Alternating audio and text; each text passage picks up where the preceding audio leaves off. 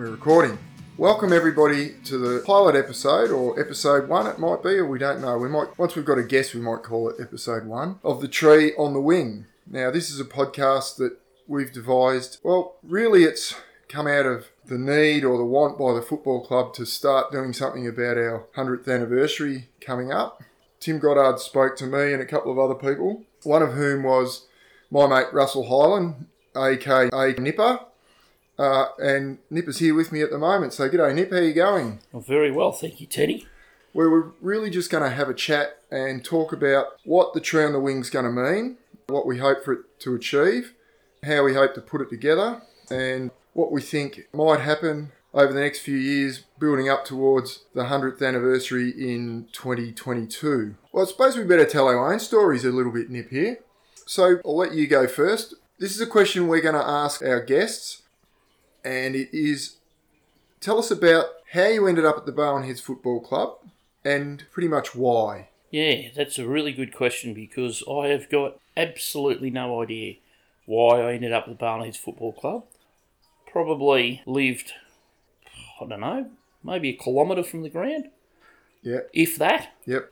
It's a long walk for a 7-year-old though. Yeah. Across a busy road. Yeah. Well, yeah, relatively busy. Wasn't that busy during winter in those days. But my older brother, David, was playing football at Barwon Heads in, I don't know, probably the under-16s at that stage when I started. So I followed in his footsteps, and he would have followed in my father's footsteps, who played football at Barwon Heads from, I think Dad was in the very first junior team in 1947, played in the 57 Premiership, was around the club for a long time, and followed us and supported us and that sort of thing. So I suppose there was only one club in town, and that was the club I played for. So that's probably how I ended up down there. So one of the things we're trying to do with the Tree on the Wing is to tie the football club into the town. We both been members of the footy club for a very long time. We see how it's affected our lives and how it's been part of our lives and people like similar to us, of a similar vintage to us. But you're pretty much Barwon Heads royalty. I mean, from the point of view of an old Barwon Heads family, there's probably not many older. Yeah, you're probably right. Probably only the Chalices. They're related to us. Which you're married into anyway. Yeah. So maybe just a very brief description. I can tell you the date. The first time that one of your relatives arrived on any shore that looked anything like Barwon Heads was the 18th of June in 1853. That's right. Ewing Bligh was shipwrecked on the Earl of Charlemont and came up over the beach, and he, along with all the other survivors from the shipwreck, made their way into Geelong and decided it was a lovely place and he'd like to settle there. So he spent a bit of time in Geelong and then came back down and camped on the shores of Lake Connellory in the Barwon River, and he married one of the local farmers' daughters. So he wasn't the first in our bloodline to be here, because there was already someone here, his wife. Now, isn't there a story there about how he even met her? Well, they needed something to eat on the survivors of the shipwreck, and he was carrying a gun, the same gun which is actually on display down at the Lobster Pot. Yes, now. I've seen that. He had, I believe there was 3 things he had with him. A gun, a little pouch with some money in it, and a recipe for gin. But that's another story. Yes. Anyway, he came over the land and he, with his gun, he shot a bullock in a paddock. And they cooked it up and they, everybody had a feed. And Ewing Bligh, from the photos I've seen of him, had a massive big beard. So whether or not he had it at this stage when he came out to Australia or not, but he would have, had the beef and wouldn't have been many utensils around or anything like that. So it would have been pulled beef off the bone, and with his big beard, he's probably Barwon Heads' first hipster back in 1853. It probably was. Anyway, as I said, he went on to Geelong and he came back and he settled. But as a hipster, Russell, he's just shot a bullock. Yeah. Not something that your standard vegan does. You're probably right though, but he liked the area, as I said, and he started courting the farmer's daughter and ended up marrying her, and The farmer was actually the farmer that owned the bull that he shot. So not only did he take the prize bullock off the farmer, he also took the eldest daughter. Obviously a very fruitful marriage. They had 11 children, and from those 11 children he had 57 grandchildren. So obviously there's a fair few relations around the area and spread out everywhere from mine. Some of them sort of, I suppose, there wasn't a lot of people around, there wasn't a lot of choice, so cousins married cousins in some stages, but again, that's another So obviously story. this is a long time before even the town existed. Yep. Certainly a long time before the footy club existed. So your family history, the first family member to play for the footy club. Well, my grandmother was a Jennings. May Jennings was her name, and they originally came from Drysdale, and about, I reckon it was about 1919, it was around the end of the war, moved from Drysdale to Barwon Heads, and they had a chook farm basically on the corner of Carr Street and Tates Road, down in that corner around there. There's a chook farm there, but they moved from Drysdale, they brought some cattle and what have you, and swum them across the river and floated the chooks across the river and set up camp there. And one of Granny's brothers, her elder brother, was a bloke by the name of Alfred Ronald Jennings, and he went by the name of Jack Jennings, and Jack was instrumental in helping to set up the footy club in 1922. He's only a young fella, and within the first few years of the club, Jack was the president of the club and a player. But from what I've heard, he wasn't much of a player. But anyway, Jack left Barwon Heads Football Club, moved into Geelong. Amongst other things, he was a councillor and a publican, and he had a trucking business, but he also became a very, very long-serving president of the Geelong Football Club and a life member of the Geelong Football Club, a life member of the VFL. I think he was vice president of the VFL, so massive figure in top-level football. There was a stand at the footy club at the Cardinia Park named after him. Yeah, Jack Jennings stand. He introduced the Queen to the people when she came to watch the Geelong game at VFL Park once.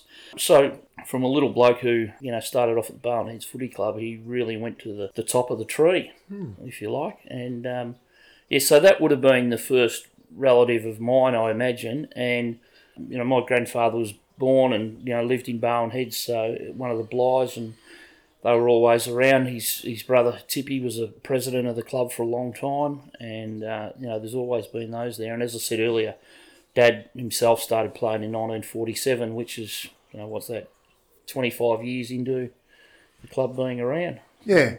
And Stu is obviously a reasonable player. So he tells me. Yeah. Well, yeah. I reckon Stewie's on our hit list. Yep. And I reckon we need to have a conversation with Stewie. But we'll talk about that a bit later. So, fast forward quite a few years, and we've got a young Russell Hyland. Tell us about your first game. 1976. I was 9 years old, and it was at Brinter Reserve in Coppards Road, Newcombe. It was also the very first game of the Newcombe Football Club. I can't remember the score, but without a shadow of a doubt, we got absolutely smashed. It was a lot to not many. Yeah, but the major thing I remember from the game was, in those days you had to have two pairs of shorts. Black shorts for the home game and white shorts for the away game. And I didn't have any white shorts. So as a 9-year-old, I had to borrow my 16-year-old brother's white shorts. And they were too big. So I held them up. Because he had a big ass, your brother. Yeah. I held the shorts up with one hand for the first half of the game and ran around, and I don't think I got a touch, because if I did, my shorts would have fallen down, or I would have had to pull in a one-hander, and that would have stuck in the memory. That came a bit later, didn't it? But at half-time, the team manager of the senior team wandered into the rooms, and he said, "I noticed you're holding onto your shorts. What's the problem, young fella?" And I said, "Oh, they keep falling down. They're too big for me." And he said, "Here, I'll find you a safety pin." And he did, and he found me a big safety pin, and he safety pinned them up, and they were and then from then I think I got a kick and picked the ball up, and I was very, very, very thankful to the great Cyril Watson, who was a long-serving team manager. Who, as a 9-year-old, I'm tipping your tout over. Yes, probably just about close to it. But, yeah. Actually, I'm just going to take you back to there and correct you on something. You said that Cyril wandered into the rooms. I was there that day. Yes. There weren't any rooms. There wasn't any rooms either. It was a tent. It was an old, I don't know whether it was an army tent or a circus tent. It's a big old circus tent, I reckon. I did remember, and as a 9-year-old, I don't think, and I know my son, when he played under 9s, he didn't have a shower after the game. Absolutely not. And I don't think I had a shower after the game, because all it was a hose coming over a wall, which was a canvas wall, and that was it. That was the shower. I'm pretty sure that I didn't have a shower after footy until I played senior footy. Oh, no, I did shower there for a while. But, yeah, no, not like it is now. A lot of the kids nowadays don't even get to use the rooms, which is a shame. Yeah, that is true. But that was, yeah, it was very memorable. I remember a lot of my junior football didn't win many games. We didn't score very often, but we had a lot of fun. Made a lot of friendships and some very lasting friendships too. Yep. Yeah. And so the times, those early times as a young fella and being around the footy club, the show's got a particular name, and we'll discuss that shortly. But in those early days, you already mentioned Cyril Watson. Some of the memorable people, your family's town royalty, but not necessarily footy club royalty, but some of these people, the magnificent people whose shoulders the footy club stands on still. It's funny, I remember real vaguely before I even played footy, and I must have been a 5 or 6 year old, and you'd end up down the footy club on a Saturday afternoon, and you didn't necessarily watch the footy. You might have had a kick, probably go up the bluff and climb through the caves, play in the trees, in the tea trees, whatever you did.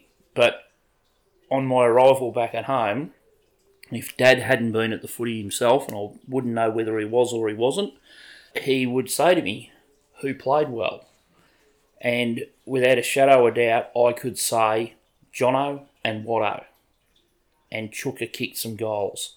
And I would never be wrong. I'd never have to watch the footy, but I'd never be wrong, because Dennis Johnson and Gordon Watson and Chucky Peace were the three standouts in my eyes, as, you know, in the early 70s and that sort of thing, and probably more so when I got the opportunity to play senior football. I played with all three of them, and just three of the most amazing footballers that I ever played with, not so much for their own ability, but what they passed on to me, and some of the things they taught me was amazing, absolutely amazing.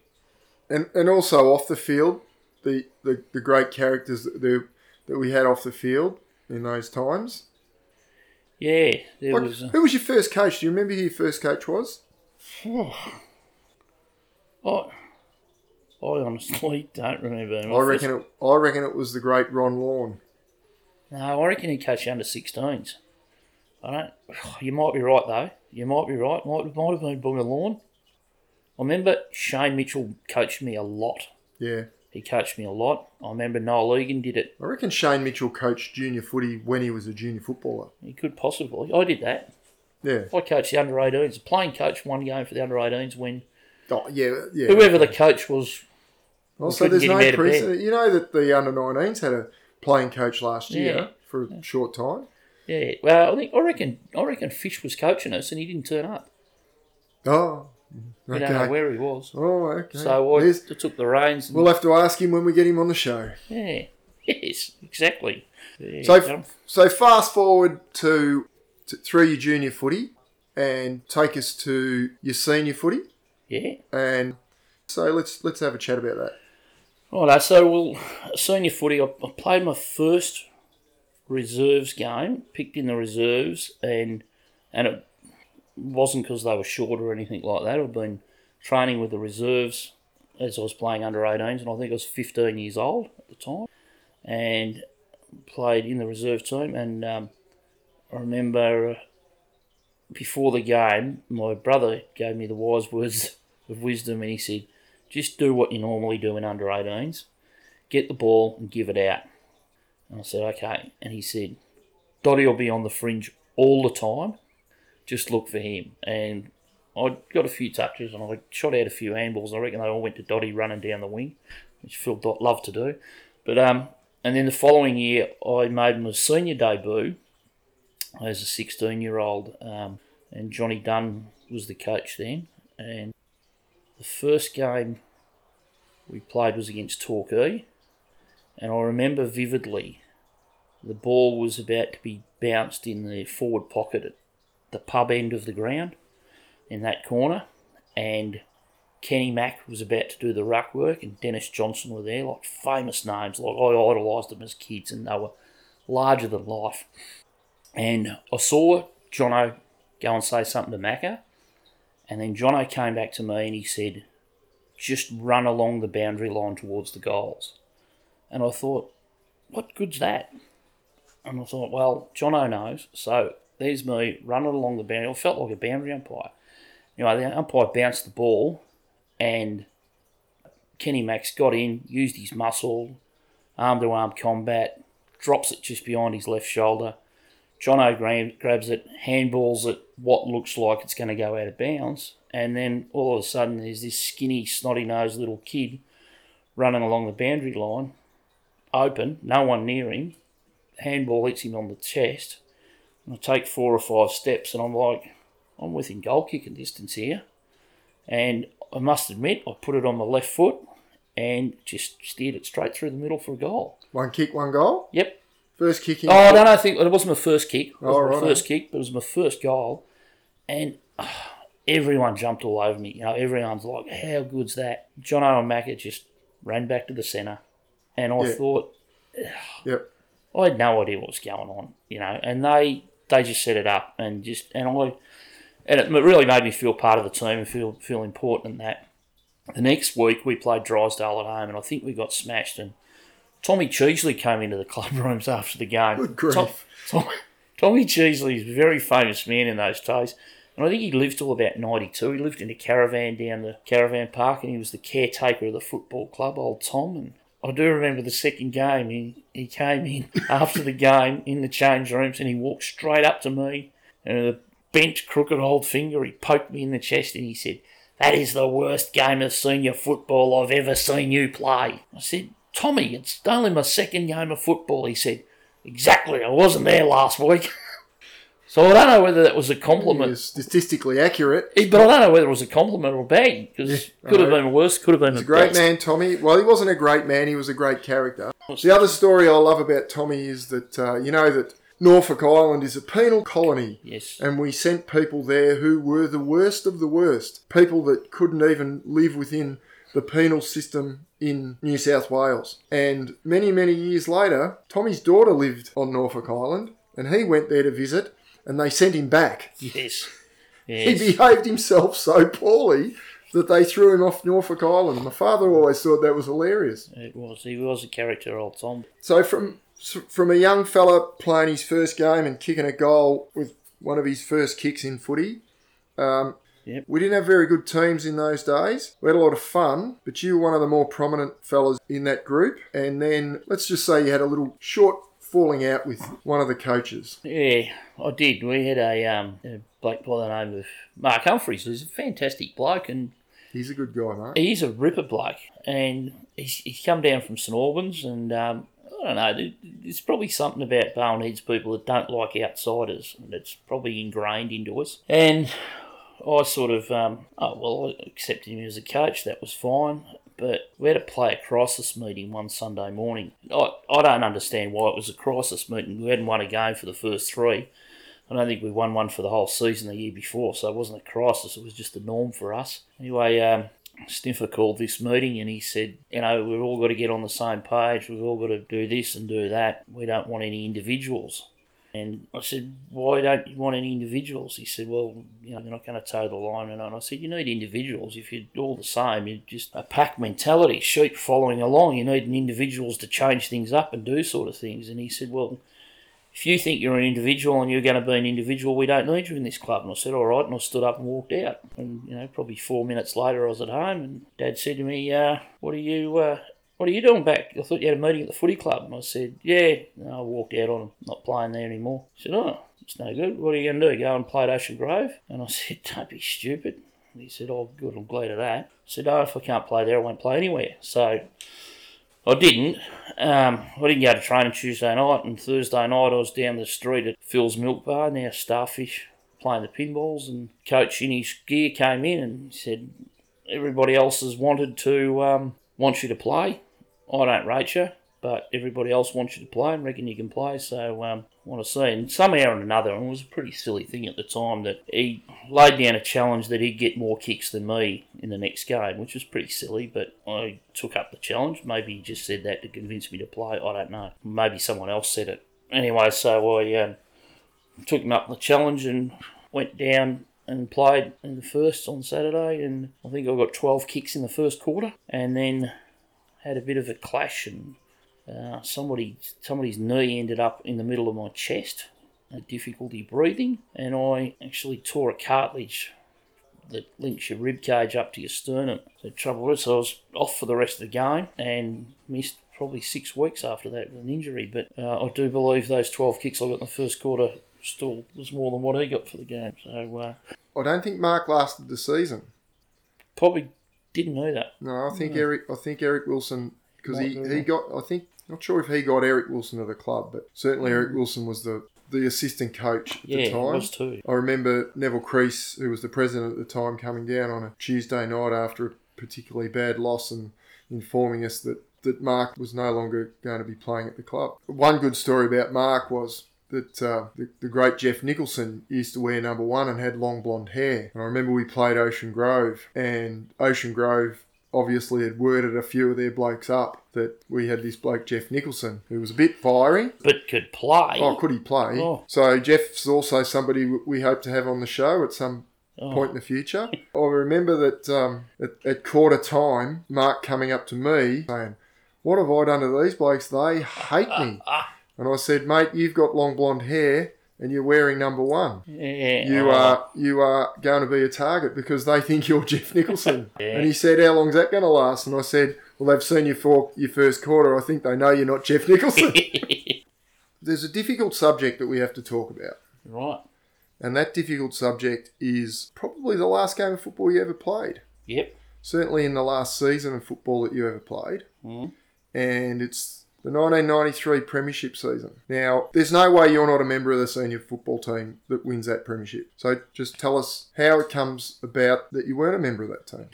Well, it probably goes back. 92, start of the season, I coached the Barnheads Cricket Club at the time, captain coach, and I was putting all my time and effort into cricket. And I hadn't been to pre-season training, and 2 funny things happened. The first one was Mick Turner and Rick Barham came down to Cricket Club, which in itself was strange, and got out of the car on the sidelines and called me across. And I thought, a couple of blokes from the footy club calling the cricket coach across. Something must be going on, so I went over. "So what's going on, guys? We want to know whether you'd be happy to captain the senior team this year. And of course, we'll pay you a substantial amount of money." And I said, "Money doesn't mean anything to me at Barnheads. It's the only club I'll play at. But as far as captaining the team goes, I don't honestly know whether I'm going to be playing at this stage." I had a few things on my plate. Coaching cricket was one of them. And I think I was in the process of moving to Melbourne. I said, "Look, I don't think I'll be playing."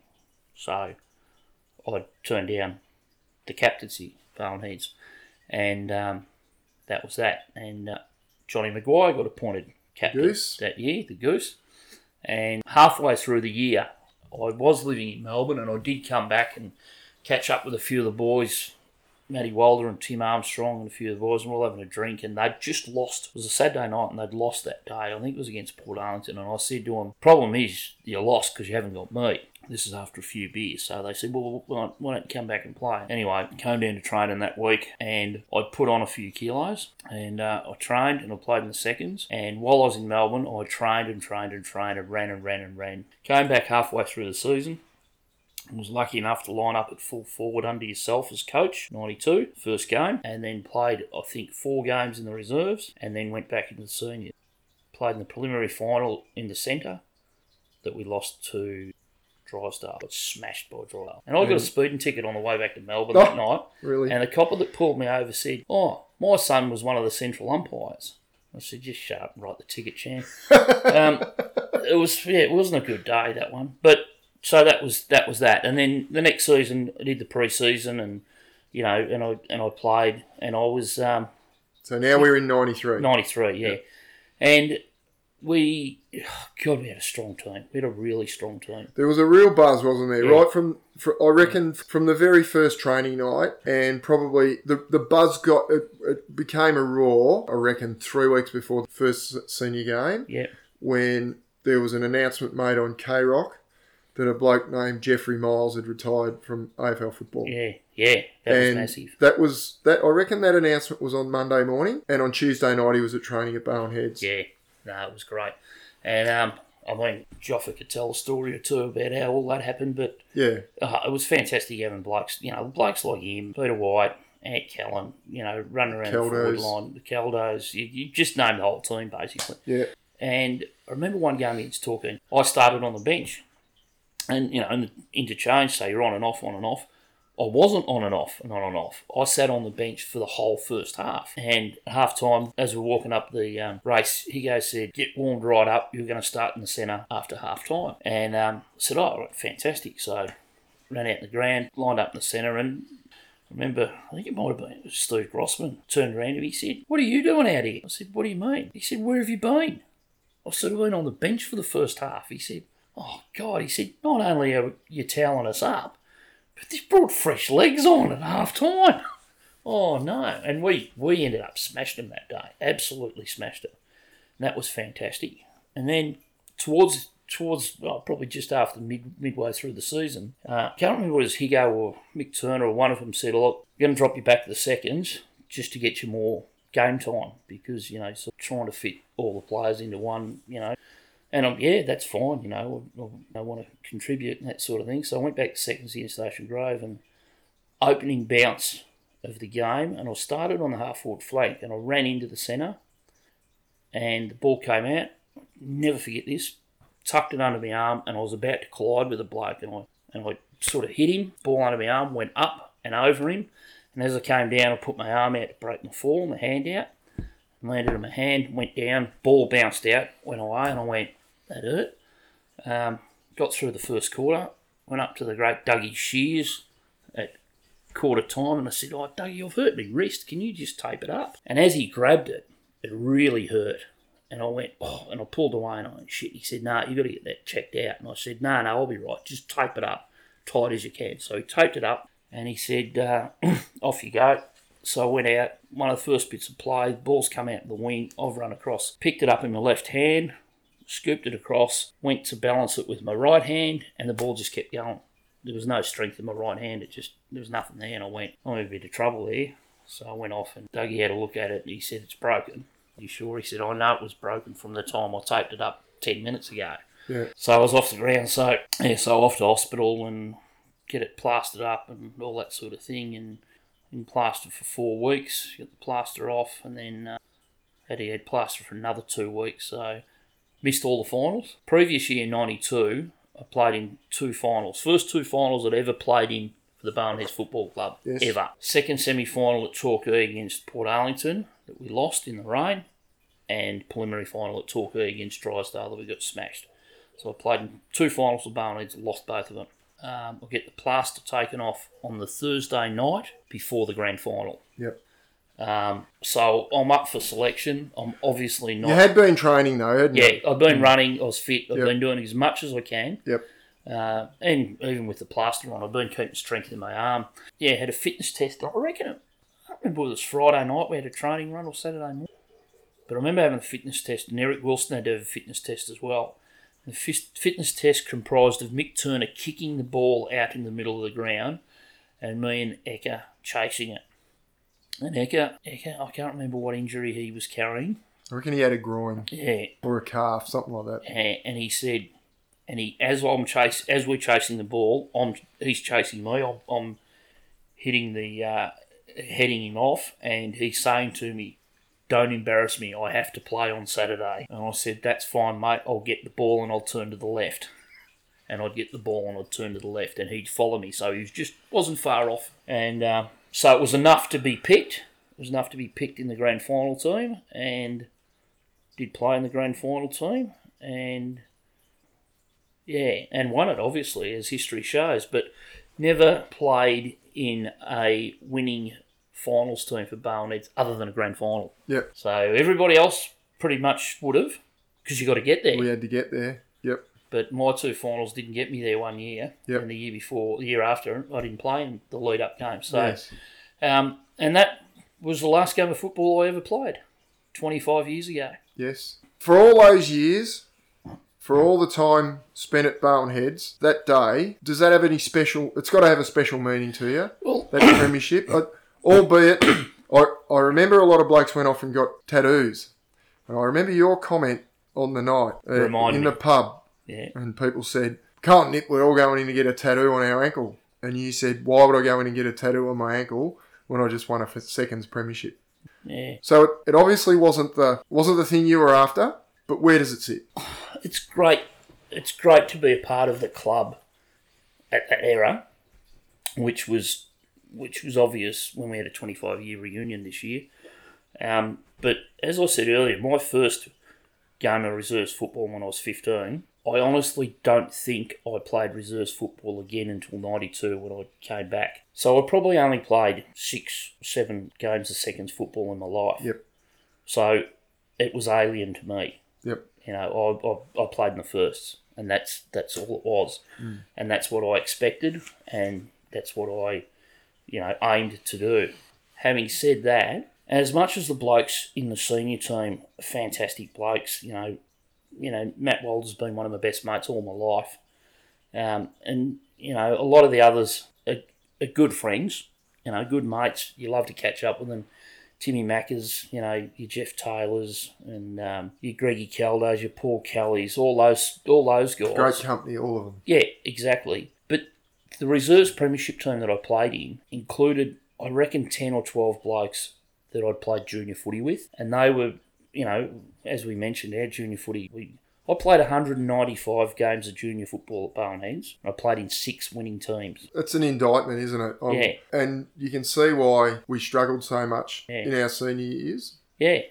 The great thing I always remember about that reserves premiership was that for the 5 or 6 years previous to that, that had been the senior team. Yeah, well, there was, myself and you and your brother Mark, Phil Walter, Eric Wilson, club captain, coach, and all that sort of thing. Dave Gubbins. But they were blokes that, you grew up with. And I mean, Phil Walters and I were really good mates, and we played in a premiership team together, which was fantastic. And Stevie Hulo, I went to school with him. And a couple of other blokes that played in the seconds team I went to school with too. And it was just, for so long, I played under-18 football and junior football with your brother Cat. He was a fantastic ruckman, and I used to love roving to him. I love playing in premiership with him. And yourself, it was a little bit more special that we'd sort of all been through it, and there was light at the end of the tunnel. That's the great thing. But, you always want to do your best, and you always want to excel at your best. So, my memory of that game, and we occasionally do get the tape out. If you watch the tape of that game, it's typical finals footy, but also seconds footy. We played Ocean Grove in the second semi-final a couple of weeks before that game. Probably the best game I've ever played in. The highest standard game I've ever played in, where we had a chance. In a seconds game, 23 goals to 22. Such a high standard game that was reported in the Geelong Advertiser, and they very rarely did that in those days, and commented on at the highest standard that it was played at. We unfortunately lost it, but only by 6 points. So what was the difference in that loss and the grand final? Who came in the team?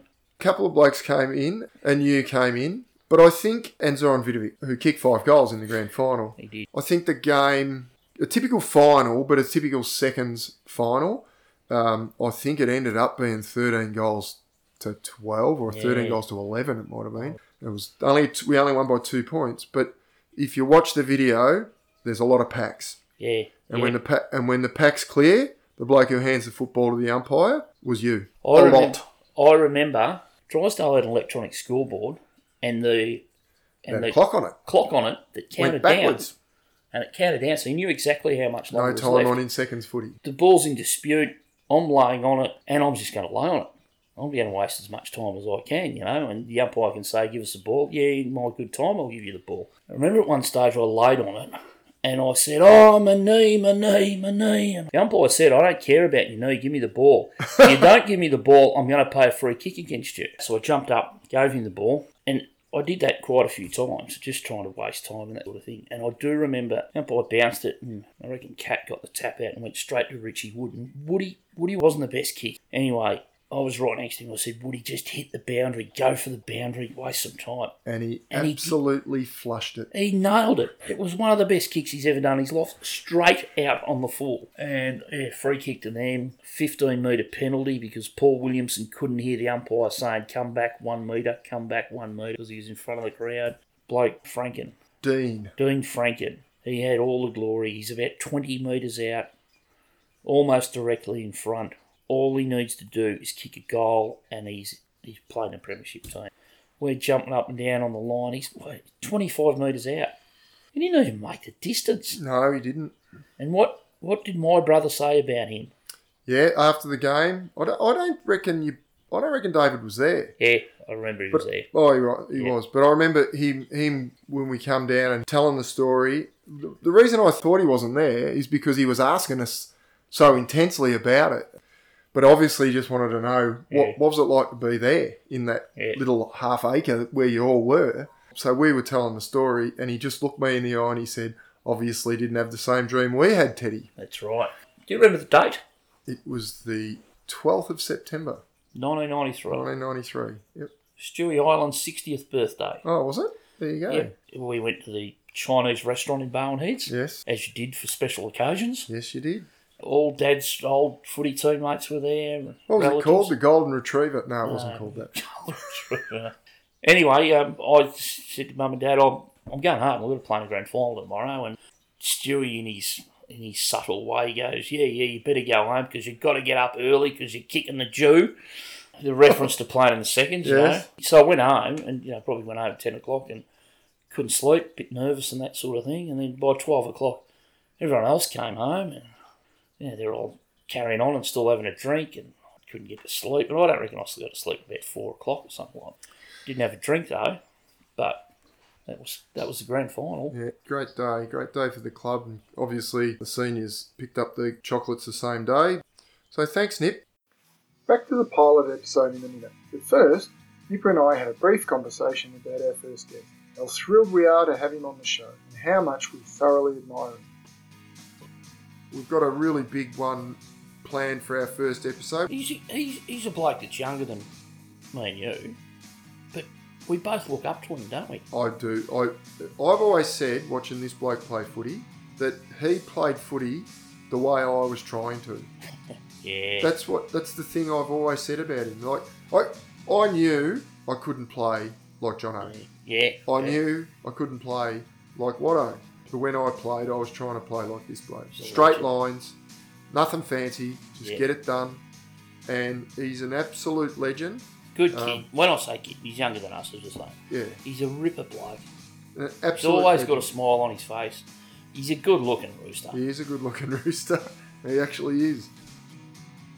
He's a wonderful bloke, and he has made a fabulous contribution to our club. We hope you'll join us to hear his story on the Tree on the Wing.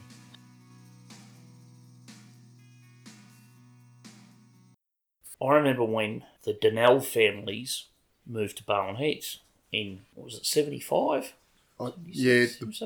Barry and Gwen moved down in the May school holidays, and we moved down in September. Yeah, and you lived in the flats next to the kindergarten in Clifford Parade. Number 3 Clifford Parade. That's the one. And there's 2 families. And as a kid, I'm, like, I don't know, 8, 9, 10-year-old kid, there's a new family in town. I didn't know there was 2 new families. There was a new family. Their surname's Donnell. And there's 11 kids. Yes. 6 from one family, 5 from the other family. But 11 kids have just moved into town. And 5 of them are boys. And I'm looking at that going, wow, 5 new footballers. How good's this? And we always struggled for numbers. So, we there was probably, in those days you played under 15s, and then you played under 18s, or under 13s, under 16s. You played 2 games to make up the numbers. So we probably had 30 junior footballers in the town at that time. So a sixth of that number has just moved into town. Yeah. So nowadays, junior footy, they'd have 200 kids, junior footy. Yeah, if you include all the Auskick and everything, Yeah, they all probably that do. sort of thing. So that would be like 25 kids in the one family just wandering into town. Yeah. That's the impact it was. And it took me a long time to work out who were brothers and who were sisters and who were cousins and all that sort of thing. And I've got some friends now that also do say, is that Teddy's brother? No, that's his cousin. Or that's his sister, or that's his, that sort of thing. So what brought you to Barnheads and when did you first arrive? Well, my first memories of the footy club are a long time before I actually played. We were campers, and Rubbernecks. we were. My father first came down to Barnheads in the early 50s, probably around about the time that Stewie was playing for Barnheads and winning premierships. Certainly 1953, I reckon he first came down, and he used to camp with a bunch of mates, some of whom are still around. Stevie Dolphin's father. Mm-hmm. So Steve Dolphin's father was one of Dad's best mates. But Dad discovered, I think a mate of his discovered Barnheads, or claimed it, and Dad came down with him, and then pretty shortly after he brought Barry down, and Barry and him just loved the joint. They just loved it. They used to surf up at the 13th in the days when you had to go down Stevens Parade to get there. Mm. There was no road No. around the top. There was a track, but you couldn't drive a car along it. So big heavy surfboards, you weren't going all the way up to 13th. So they used to walk through the golf course if you had to walk. So you got to the 13th hole and you went over the sand dune, hence the name of it. And Dad was absolutely certainly one of the first blokes to call the 13th beach the 13th. You'd say to people, where will we meet you on the beach? Go to the 13th and go over the dune. And that's where it got its name. So early 50s. 100 years before, that's probably about the place that you and Bly came over the sand dunes. Probably pretty much, yeah. So Dad's story goes from there, and we were campers, and being in the camp, many winters they left the camp up. It was a prefab camp, Bar 56 it was called. It was site number 56. It was right at the end of Bell Street, straight down the hill from Bell Street. They used to camp there, and obviously people like Cliffy Marshman, Dad would remember them all, but they used to work in the campground. Cliffy certainly worked in the campground, even though he had the ice works, but he used to get the rubbish and do a lot of jobs around the camping ground. Some winters they'd leave the camp up, and we'd be the only ones in it. And we used to go, and obviously being where it is, it's 2 good drop kicks from the footy ground. So on a Saturday afternoon, being a kid just mucking around the camp, you'd hear these voices and cars tooting. You'd go up and have a look, and there'd be a game of footy on. There was a bar there, so the old man quite often used to take me up there, and he knew the players. Now, when you're 5, senior football, there's not a big distinction between AFL, or as it was VFL then, and what you're seeing in front of you. They're grown men playing footy, and it's not a kid's game anymore. So it's something serious, and the hits were hits, and the blokes were big, and when you're 5, everyone's huge. Like blokes, I remember blokes like Allibon. Lenny Elliott. I thought he was a giant. He was certainly bigger than my dad, and I thought my dad was a giant. I can tell you, I saw him in 1989 when I was playing football in Queensland. I went up to him, I said, Allibon. Looked at me and he said, no one's called me Allibon since I left Barnheads. And I said, I'm Russell Highland. I'm from Barnheads. And he held his hand out and he, David.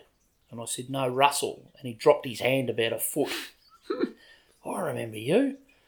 And like you say, I thought he was the biggest bloke you've ever seen. Yep. When I was 23 years old, he was still the biggest bloke I ever saw. Yeah, I thought he was a monster. I thought Allibon was a giant until we played Port Arlington. Yep.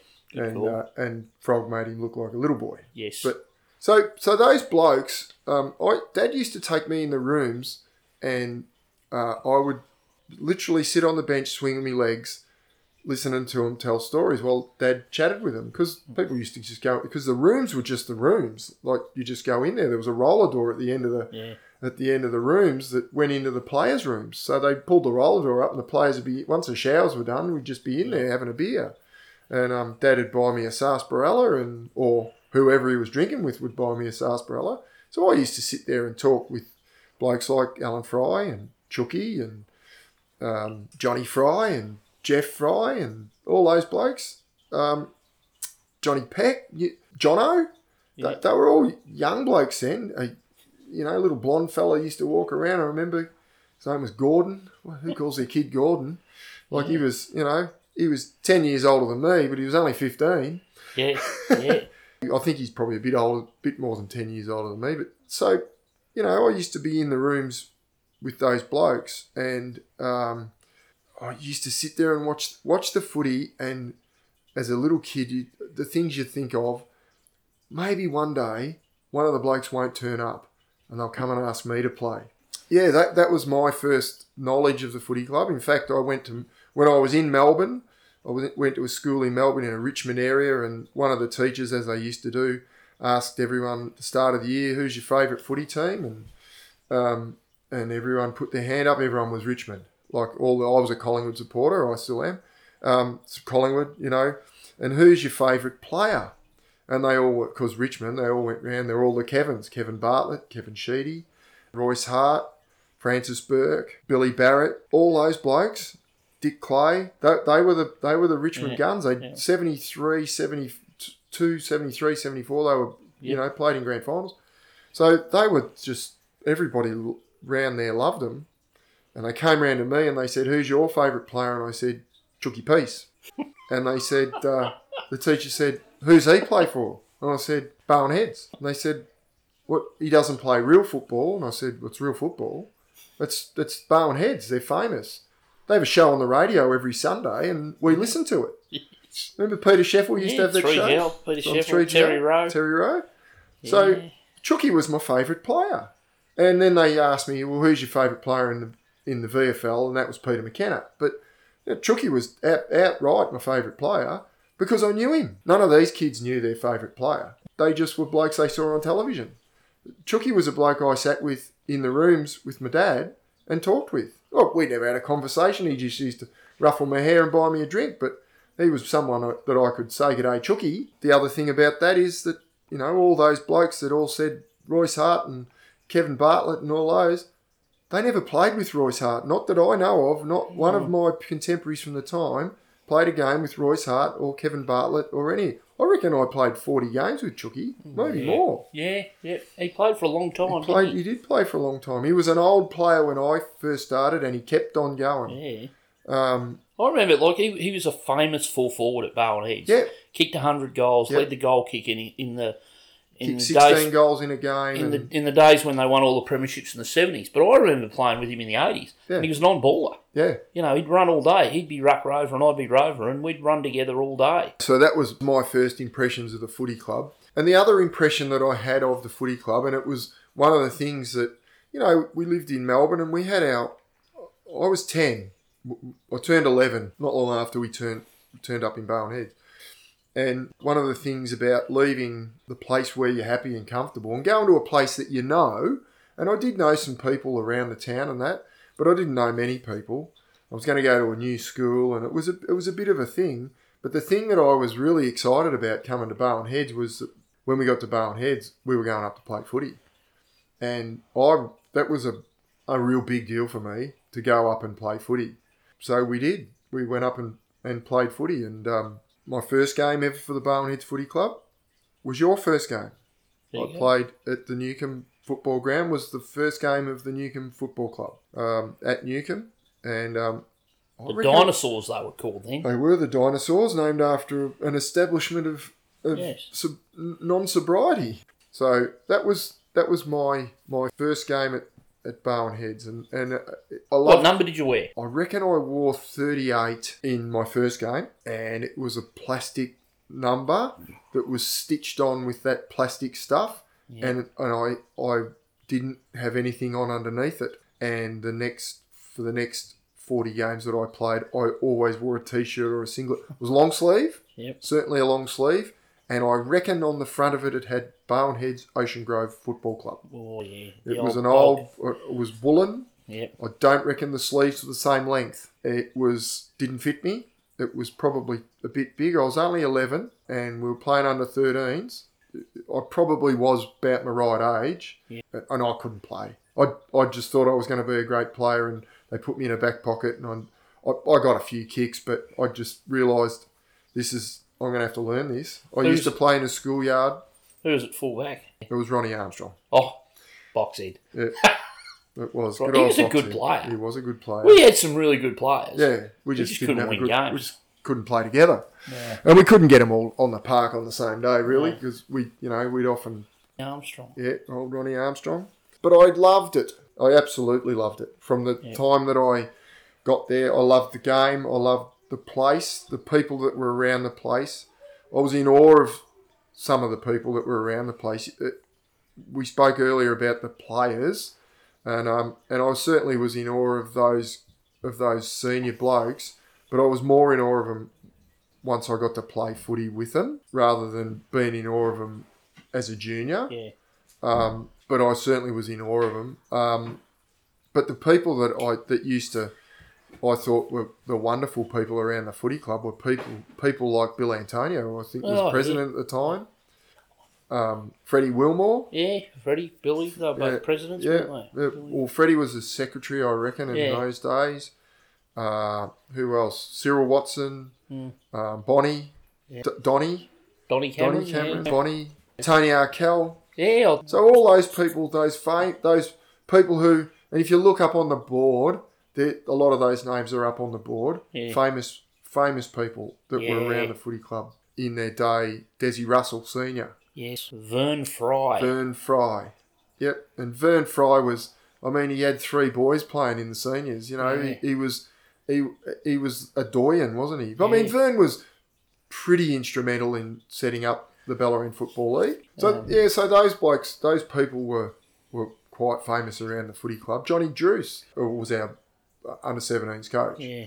We didn't have a lot of boys, and I don't reckon we made it through one of the seasons that we had in those days, but the Lewises might have moved away. Yeah, that rings a bell. As significant as the Donnells moving to town was, the Lewises moving out of town was also significant. They only went to Geelong, but it was still significant. This show's called The Tree on the Wing, and one of my early memories of being at Barwon Heads as a footballer, we spoke about earlier, you go and have a play up the bluff or go up to the top oval and kick the footy, because you couldn't kick the footy on the oval because there was a game going on there. So you go up the top oval and kick it. Then you'd go sit up in the tree, climb up in the tree. And it was significant that we climbed up in the tree, because they took certain measures to stop it happening by putting barbed wire around the branches and stuff so that kids wouldn't climb it. I thought that made it easier.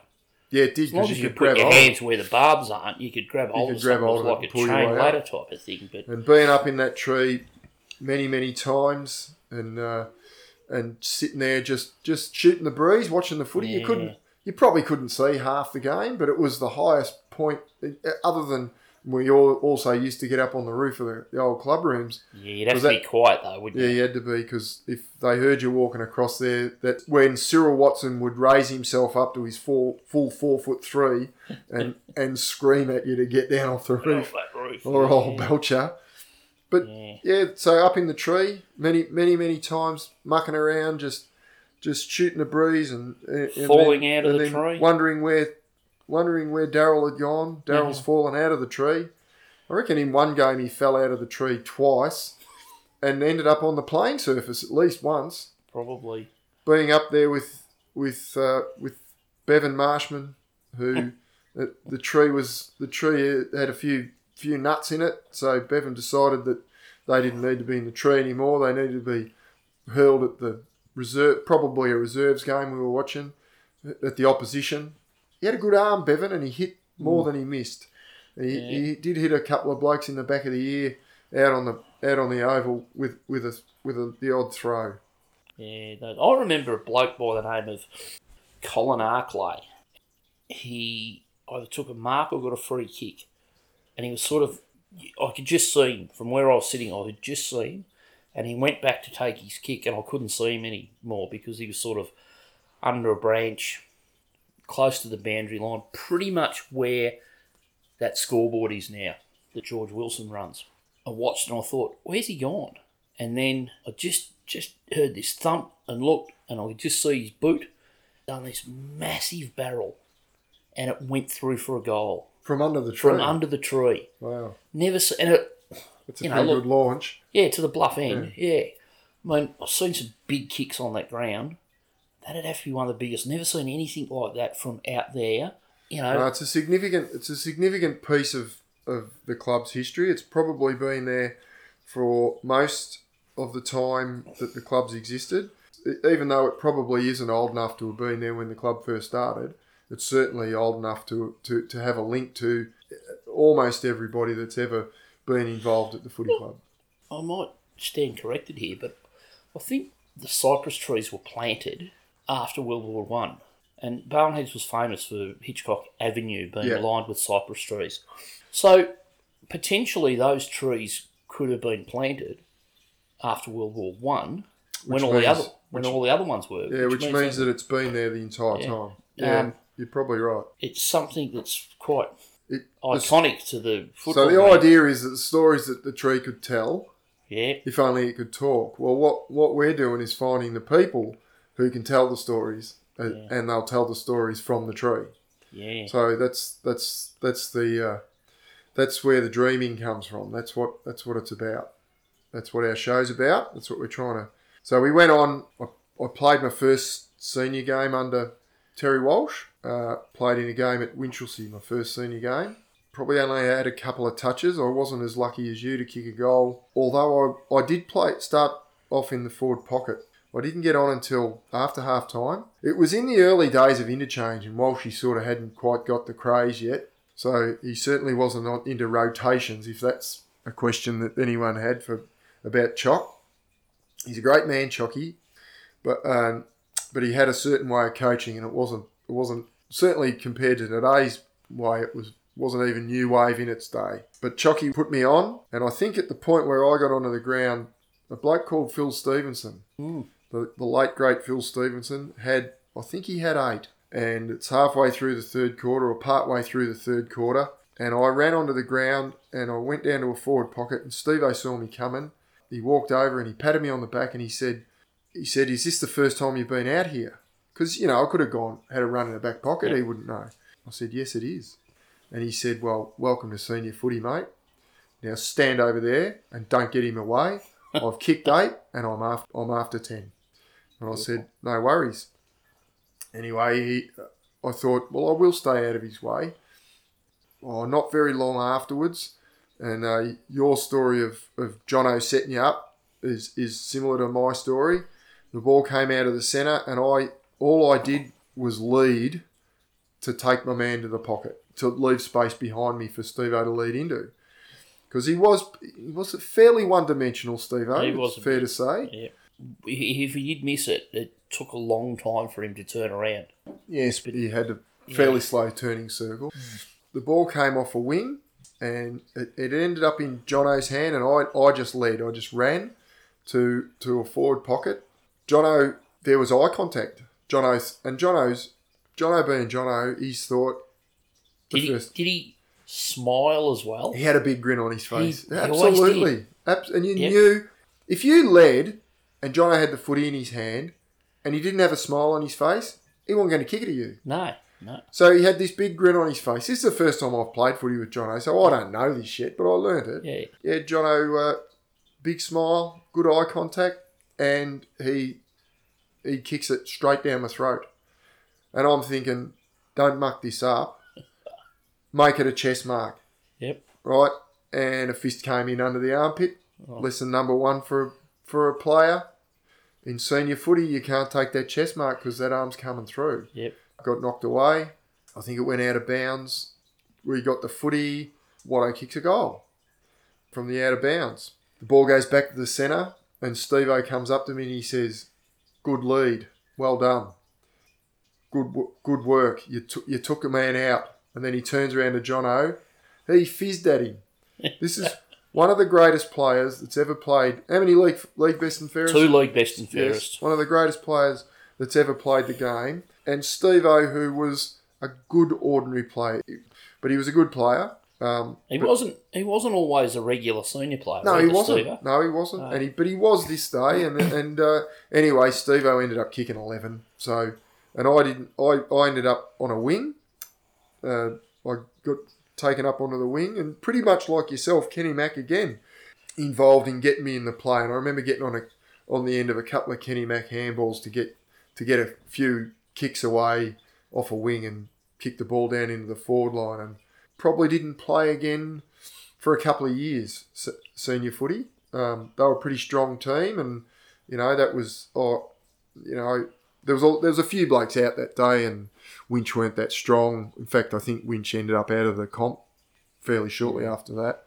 So yeah, that was my and I played a lot of seconds footy. Unlike yourself, I played 200 senior games, and I reckon I played 130 senior firsts games. Yeah. I played 89 junior games. I don't know how you got to play 100. I played 2 games of footy for about 6 years. Yeah, I played 2 games a lot, but I was playing under 17 or 18, whatever it was, when I was in grade 6 as an 11-year-old. So of my 89 junior games, 2 victories. 2.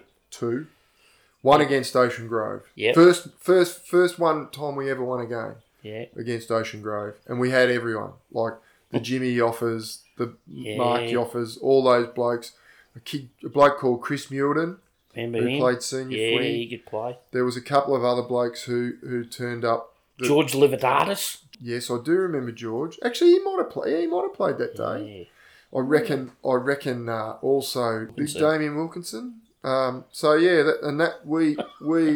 Ocean Grove. We beat Ocean Grove, and then 2 weeks later, we beat Queenscliff at Barwon Heads. So, and that was in about round 5. Oh, so in round 5, coming up to round 6 of the Bellarine under 17 football season, Barwon Heads have won 2 games and lost 3, and didn't win another junior game.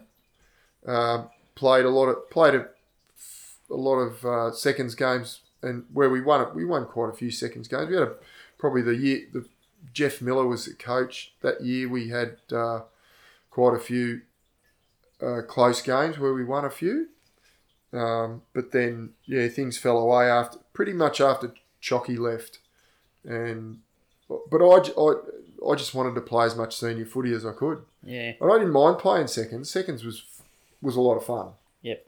But when I got into the seniors, it was made pretty clear. You had to play at a certain level, and I don't know if I was always up to it. And then Higo came, and the rest is history. Just a short break from the show to let you know that the Tree on the Wing will also invite the club sponsors to put their product before the listeners. Here's an example from Rodpack. Hi, I'm Dean Roderick. At Rodpack, you'll see 3 fundamentals at play in delivering superior results for our clients. The latest in pallet technology, quality, consistency and capacity of the outcome. Quality materials, the right nails and timber do make a difference. And finally, and most importantly, highly experienced and capable people committed to delivering customer quality. Without these 3 elements, your product would be mediocre at best. Enjoy our website, and whatever your need or inquiry, talk to us today. And thanks for taking a few seconds to experience our manufacturing facilities. Now it's back to the show. I remember the second year Higo coached. We didn't have a seconds coach. So 1992. Mick Turner grabbed me one night after training and said, "I need to have a talk to you." And I said to him, "Yeah, no worries." He pulled me aside and he said, who he was with? It would have been Brian. Him and Brian said, and Higo, and said, "We haven't got a seconds coach, and we need someone who's going to play mostly in the seconds to coach the seconds." What did you say? I can't think of anyone. Well, I actually thought they were going to ask me who have you got in mind? Have you got anyone in mind? Yeah. Think about it, And I said, yeah. And then Turk said to me, "We're thinking it'll be you. Would you consider it?" And I said, "Oh, mate, geez, I'm going to have to I'm going to have to put a bit of thought. Oh, geez, I've never even... Ever have any aspirations of coaching? I had. Yeah. I'd always had. I was one of those blokes who used to listen to the coach before the... And it was just always a rave. Yeah. But I can still think of things that Alan Fry said as a seconds coach. I can still think of things that Mitch said as a junior coach. And it was always a rave. And I think I'm probably known for having given a rave. I remember Brian always teases me that I tore strips off the boys one day at half time. He'd arrived at half time and he'd come into the rooms to hear me tearing strips off the group, and he walked out of the rooms and looked up at the scoreboard and we were 105 points up. That's not actually true. I must have been someone that didn't listen to the coach, but I don't remember a lot of comments from coaches that I had, other than probably the 5 or 6 games I played under you when you coached. I remember coming out with, "Come on, you blokes, lift, you're as flat as a shit carter's hat." And that's one of my old man's. Yeah, and I remember day you gave the tagging role to Tim Goddard. And you said to Tim, I want you to stick by him all day. If he goes off and he's on the bench, you come off and you're on the bench. If he goes to the shit house, I want you to go to the shit house and wipe his bum. I don't want you to go anywhere without him. I got that from listening to Crackers Keenan talking about Mick Gaffer. Mick Gaffer played on Kieran Spawn, and Crackers said when Kieran Spawn gets out of the shower, Mick Gaffer's going to hand him his towel. I did have aspirations of it, but I didn't think I'd ever get the opportunity, and it was dropped in my lap pretty much. So I did have to think about it. I didn't just say yes. So that was I reckon it was Tuesday night. It was a few weeks before the season started. Yeah. And then on the Thursday night I went and said, yeah, I'd love to do it. Because I'd missed the year before. I had osteitis pubis, and I was a regular senior player by then, and I'd made my way in through the 88, 89, 90 seasons. I'd played mostly. I don't think I'd played a seconds game through any of that time. And then Mick Higgins came, and I had osteitis pubis. I missed the first 3 games, and probably would have been in the seniors in those games, and I missed the first 3 games and didn't play at all, and we won them. Yep. We won, and mind you, we hadn't won many games for the 5 years before that, and we beat Leopold. I reckon they were big scalps too. I remember that. Leopold, Anglesey, and I reckon it was Torquay. Torquay or Drysdale. Yeah, it was one of the big ones. One of those, yep. And then we got injuries. And I got over my osteitis. I played a couple of seconds game. So the Leopold game, which was probably the 3rd game that we played, I reckon I played in that game. Yeah. And because we won that game by a couple of points, and I took a couple of big marks in the last couple of minutes to save goals. You didn't punch?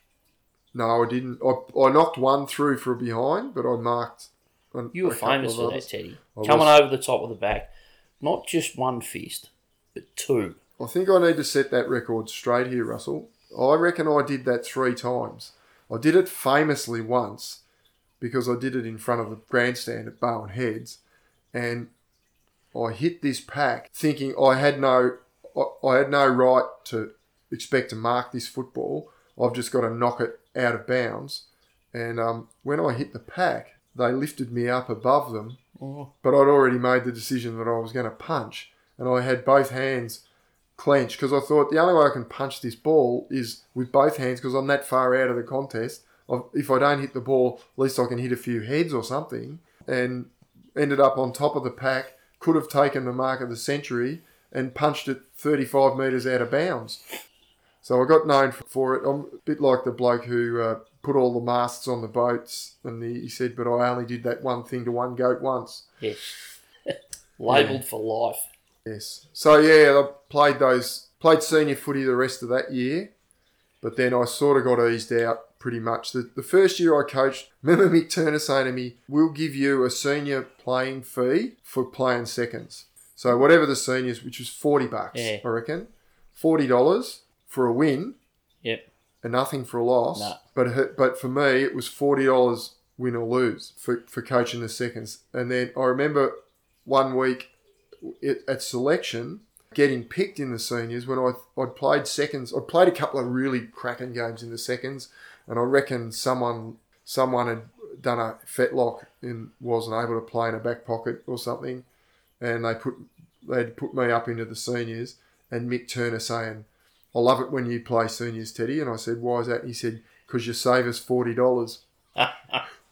He said, "In fact, you save us $80. And I said, "Why is that?" And he said, If we win, I only have to pay you once. But if we won a senior game and you weren't playing in it, I've got to pay another player $40 and you." Exactly. So, well, they were pretty smart then too, the Turk. You get your $40 cash in an envelope at a home game. on the Saturday On the night. Saturday night. Because I ran the bands in those gone years. by 8 o'clock. I ran the bands all over the bar.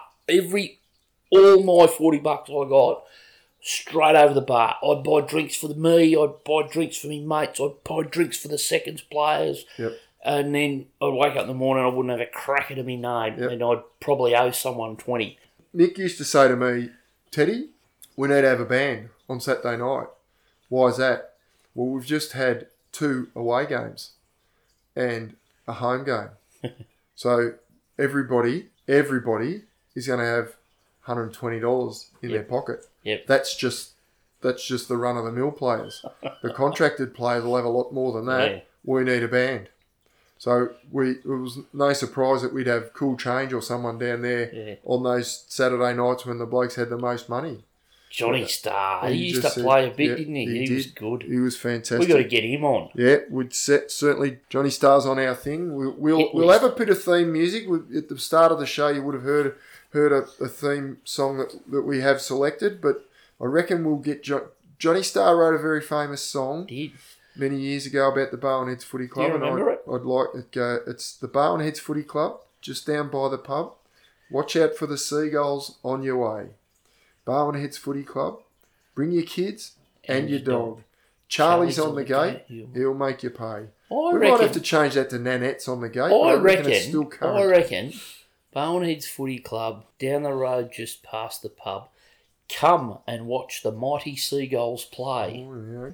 I reckon that's Something what it like was. that. Yeah. Anyway, it was terrific. So hopefully that sort of fills people in about what Nipper and I are about. The show itself, we're hoping to get people from the past, the present, and maybe even we'll get some from the future. We look at some of the kids that are around the place. We've got some fairly bright young kids, especially the women, the girls footballers. Yeah. They're going to have 2 teams this year, I heard. There's an absolute plethora of people that we can bring, and hopefully we'll be able to, as we said earlier about the tree on the wing, tell the story that the tree on the wing would have told if it could talk. Yeah. And that's what the idea of the show is. We'll obviously be chasing the support of some sponsors for the show. They may already, and probably hopefully already are sponsors of the footy club. If they've got any audio that they'd like to put into it, we're happy to read it. They can get people to read it. If they've got their own ads, we're happy to play them within the show. Cash or goods are readily accepted in any establishment like the Bowenheads Hotel, Dan Murphy's, Liquor King, any of those sort of things. That'd be fantastic. The Liquor King. Liquor King. There you go. You idiot. So that's the idea of the show. We hope that the people who are listening to this will get on board with us and give us a go. I'm not really sure yet how we're going to present it to fans of the footy club. Certainly in our infancy, we intend to aim it at the younger crew because they're probably the crew that are more tuned into that sort of stuff. Tech savvy and all that. Tech savvy, and we'll get those young people in. So anyway, we hope you've enjoyed the show. We hope you've enjoyed our first episode into it. It hasn't bored anyone. It's just us introducing ourselves and introducing the concept of the show. So thanks very much, Nipper, for hosting it, providing the refreshments during the show. Yeah. And we hope that there'll be an episode 2. Thanks, everyone. Cheerio. Oh, I like that. Cheerio! That stays in.